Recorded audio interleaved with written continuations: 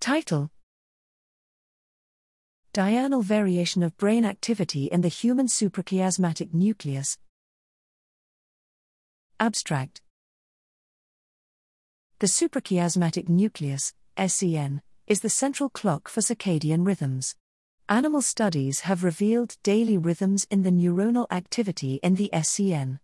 However, the circadian activity of the human SCN has remained elusive. In this study, to reveal the diurnal variation of the SCN activity in humans, the SCN was localized, and its activity was investigated using perfusion imaging.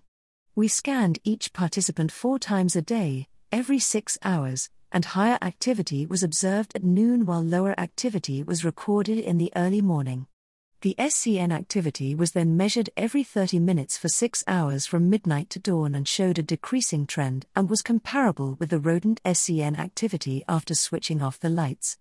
These results suggest that the diurnal variation of the human SCN follows the Zeitgeber cycles of mammals and is modulated by physical lights rather than the local time.